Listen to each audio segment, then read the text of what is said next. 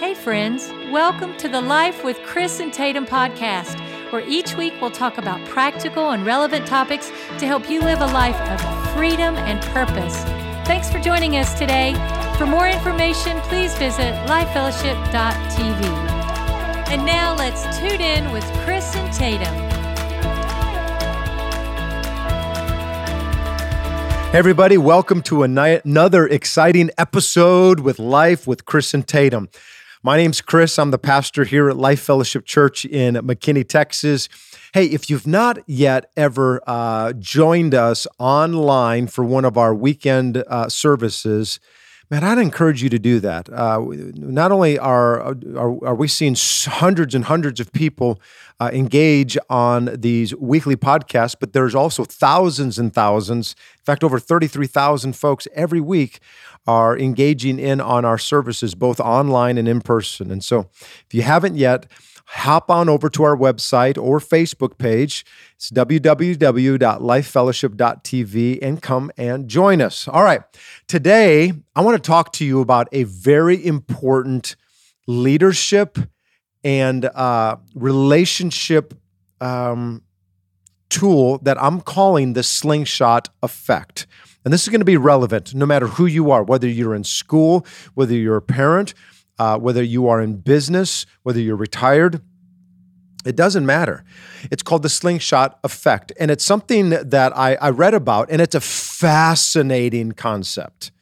And it's called the slingshot effect. So just let me set this up, and then I'll show you where I'm going with this, all right? So one of the keys to interplanetary journeys is what's called gravity assist maneuvers.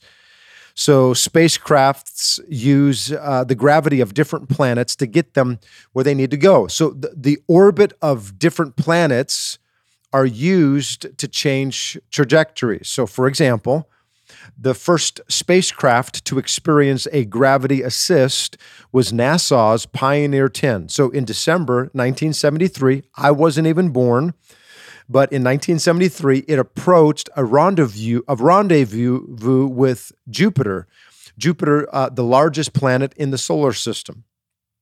It was traveling at 9.8 kilometers per second. But following its passage through Jupiter's gravitational field, it sped off into deep space at a speed of 22.4 kilometers per second. So it went from 9.8 kilometers per second. When it experienced the slingshot effect, it went to 22.4 kilometers per second. I mean, it's almost like one of those merry-go-rounds on the playground, you know, where you spin around, and if you let go, you go flying off in a particular direction. And I would know because that happened to me a number of times growing up. But that kind of acceleration is what's called the slingshot effect. So let's unpack this thought and talk about how this plays out in our lives and how we can use this to accelerate the growth in our lives, in business, in relationships, in finances, in health, okay, in virtually every area of your life. Okay, here's the first thing you need to know. Number one, relationships are like gravity assists. So here's my point. And to me, this makes so much sense. Your relationships with others are like gravity assists, whether positive or negative. I can think personally of a half a dozen people, mentors and pastors and professors and friends who have pulled me into their orbit and used the gravity assist to slingshot me to where I am in my interplanetary journey, or my walk with God, my journey through this place called life. And the Bible actually talks about this. Hebrews chapter 10, verse 24 says that we are called to, and I quote, consider how we may spur one another on towards love and good deeds. It's the slingshot effect. In fact, I think it's so interesting that the Bible uses the word consider. It says, consider how we may spur one another on. Consider. I looked that word up, and it means to think, to reflect, to mull over. It's something that demands concentrated attention. So the goal of considering others is to spur one another on towards love and good deeds. And as Christians, we have a personal responsibility to do this. We do. So we can spur people towards good things, or we can spur them towards bad works. Hebrews calls us to lead others to a practical expression of love and an attractive display of unselfish deeds. So when the believers would meet, and when we meet together, it's not just to hear preaching, but it's to encourage each other, to love and to spur one another onto good deeds. So listen, everybody, don't overlook such relationships if you expect to live a vital, successful Christian life. So let me ask you a question. I want you to ponder this for a second. Think about and name somebody that God has placed in your life to bring acceleration to you, whether it's finances, spirituality, leadership, parenting, marriage. For me, in ministry, I can't look any further than a guy that I owe a lot to, and his name is Sam Farina. So after I had graduated Bible college, there was an evangelist that was in the 90s and in the late 90s when I graduated. He was one of the number one most sought after evangelists in all of America. And he's been a friend of our families, and I knew him kind of. And after Bible college, he extended an offer to me to come travel for about 3 or 4 months with him around America. And so here I am, a young Bible college student, and what I did is he said, Chris, if you will pay to come to these events that I'm going to, I'll take care of your housing, in other words, where you sleep and what have you, and your food. I'll pay for it all. But you got to get to these locations. I said, you're on. And I remember how much that stretched me. And I had to raise $800 or $1,000 back then to pay for my gas and food as I was traveling. But we traveled America. I mean, we went from Washington State to New York, to Indiana, to Minnesota, Montana. I mean, everywhere, Michigan. And what would happen is that I would go to these places with him, and I would set up his book table, and he would use me at times to go speak at little, offshoots and different moments. But I got to hang around him, and I got to see how he prepared himself for the services. And as a young Bible college student, and here's this successful evangelist. I got to be there and pray with him beforehand. I got to see kind of how he crafted messages, and I would speak at different times, and he would come back and he would coach me and say, hey, why don't you do it a little different like this and say it like this? And I would take those things and I would glean them. I would go out to eat with him and other, big name pastors and what have you. And I watched how he would interact, and I watched how he would encourage other people, and the genuine love that he had for others, and how he made sure that he had fun and they would eat good. And man, it did something on the inside of me. I grew in leaps and bounds in my life. Why? Because God used Sam Farina to be a gravity assist in my life. God used him to produce the slingshot effect in my life. And when I left after those four months with him, man, it shot me out in a trajectory that was way greater than anything that I could have ever done had I just been on my own, because he stretched me. I was around bigger ideas and bigger people and bigger environments. And I'm just going to ask you, think about those people that God has brought into your life to do that, and don't discredit those moments. In fact, let me give you 5 quick ways to spur one another on. Here's 5 things. Number 1, get fellowship right. In fact, in the Greek, that word fellowship is actually the word contribution. You know that one of the greatest ways that you can get fellowship right is by getting involved. Get on a dream team. You serve together. You're starting to, propel a certain ministry or a life group, or to propel it forward. I'm going to tell you what. You're going to spur each other on.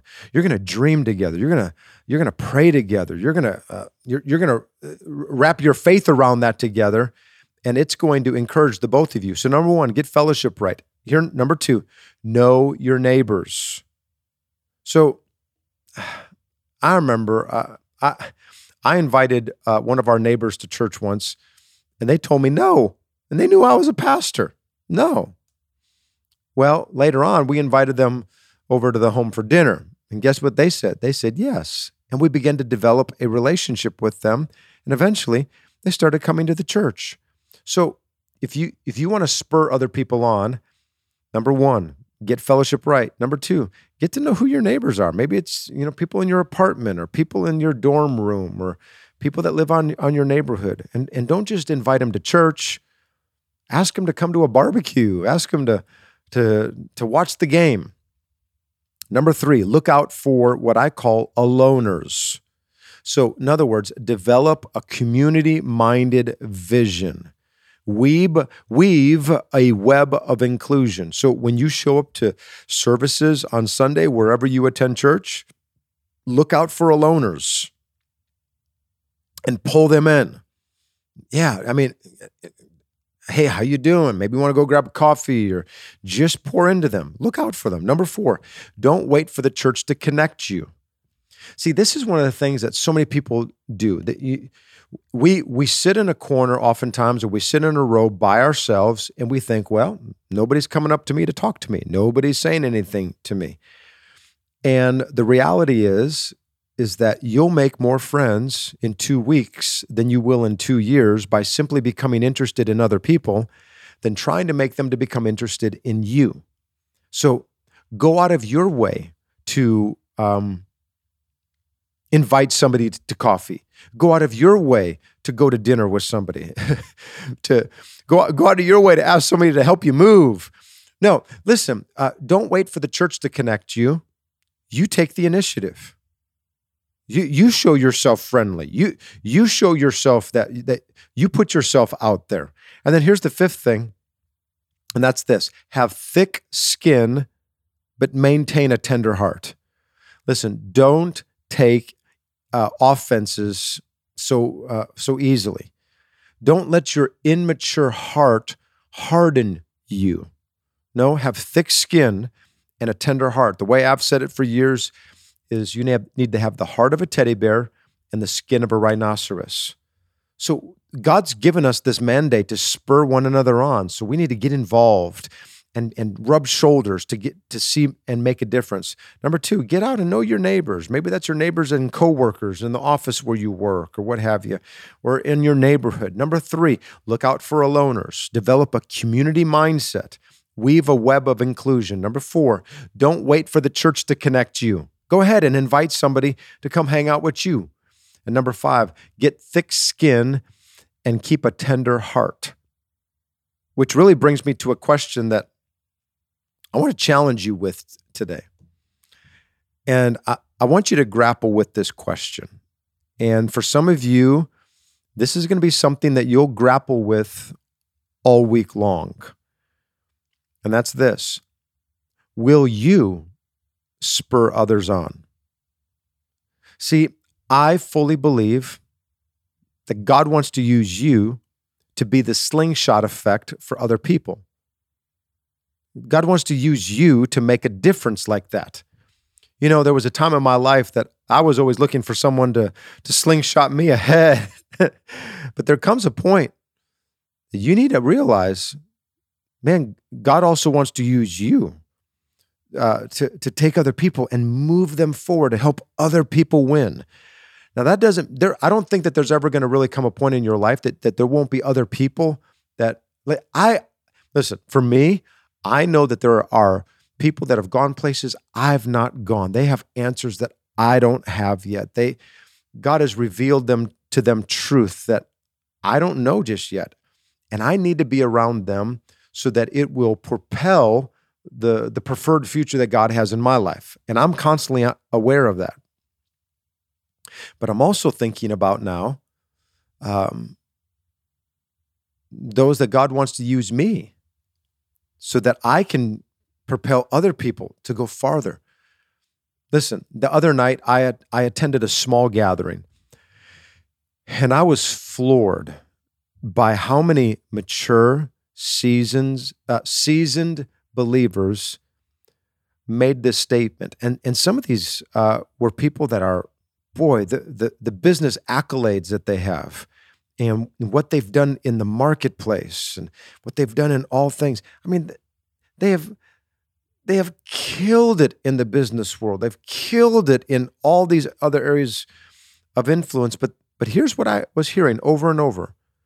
And that's statements like this: I've been hurt and I'm scared to invest my heart. Or I heard others that said, I don't have anything to offer. And can I just tell you, don't chicken out. Don't buy into that lie that says that you don't have anything to offer, or that because you've been hurt in the past, it just doesn't pay to invest your heart into different people and different things. Don't buy into that. God has so much that he wants to do through you. Don't chicken out. Listen, God loves to play chicken with us. Hashtag that. God loves to play chicken. So he often tests us to see if we're going to believe him against all odds. Think about this. The Israelites, they chickened out when they saw the giants in the promised land. So God said, hey, the promised land is yours, and I'm leading you to a land of milk and honey, and it's a place where I'm going to multiply your descendants. They showed up, and they saw these cities that were well fortified, and they chickened out. They said, well, I know God promised us, but it ain't going to happen. What was God doing? He was setting them up to see, okay, you're going to trust me, or you're going to trust what you see. How about David? David did not chicken out when he faced the giant Goliath. I mean, he faced him full on. Peter did not chicken out when he got out of the boat and he water walked. But then he did chicken out when he was water walking and started looking at the waves and he started sinking. Listen, I think spiritual breakthroughs are usually preceded by a game of chicken. Did you hear what I said? I think spiritual breakthroughs are usually preceded by a game of chicken. So if we chicken out, we're going to miss out and we're going to keep wandering in the wilderness. All that to say this, I've been challenged in this past year not to chicken out. So there were a couple instances where I was tempted not to pray a specific prayer for something and other moments for people, because I was afraid that it might not get answered. But when I decided I ain't going to chicken out, I'm going to pray this boldly, I'm going to declare this, God answered them. And as Christ followers, God needs you. I need you. I need you involved. I need you to help spur others on. Listen, I think that most of the good stuff that happens in our lives happens because we didn't chicken out with God. Hey, everyone, don't chicken out on what God wants to do in your life. Experience the slingshot effect. Experience the miracle-working power of God. Not only are we to be looking for those that we can get around that will enlarge us and help us dream bigger, think bigger, help us to do things in a better way. And that can happen through, books that you read and podcasts that you listen to and relationships and friends. But then also realize that God wants to use you. Don't discredit yourself. Don't tell the Lord, well, I don't have anything to offer. You have a lot to offer. There's more in you than you ever realized possible. And the enemy would love nothing more than to convince you to continue to buy into a lie that keeps you living beneath the preferred future that God has for you. No, If anything, now more than ever before, we need to rise up to be the men and women of God that He has called us to be. And to say, you know what? Yeah, I've been hurt in the past. And yeah, man, my heart's been broken in the past. But I'm going to keep finding people that I can invest my heart into. I'm going to look out for aloners. I'm not going to be the person that just sits in the corner and waits for everyone to come to me. No, I'm not going to play, the wounded dog. Instead, I'm going to weave a web of inclusion. I'm going to keep thick skin and have a tender heart. I'm going to get to know my neighbors. I'm going to get fellowship right, and I'm going to get involved in contributing to the greater good here in the church. I'm going to use my time, my talent, my treasure to advance the kingdom of God, to go places where it's never gone before. And in the process, I'm going to be looking for those that I can pull close to me, and I can help them to experience the slingshot effect. And no matter how fast they were going before, I'm going to take them and I'm going to propel them into the God-inspired future. And here's the deal. When you do that, you will have a portion of reward that will come back towards you from God because of the fact that you sowed into their life, because of the fact that you invested that time, that wisdom, that smile, that encouragement that you poured into them.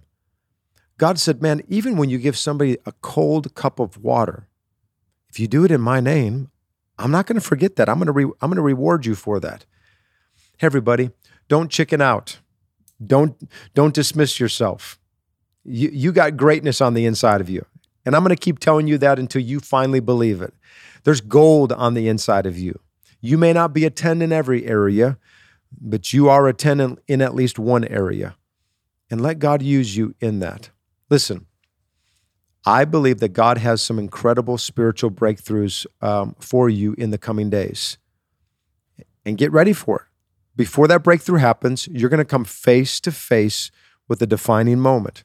You're going to come face to face with something that's going to challenge your faith, your belief. It's going to stretch you. It's going to get you out of your comfort zone. And if you would take a risk, if you would be faithful, if you would say, God, I'm going to listen to you and do what you say, instead of being moved by what you feel, get ready.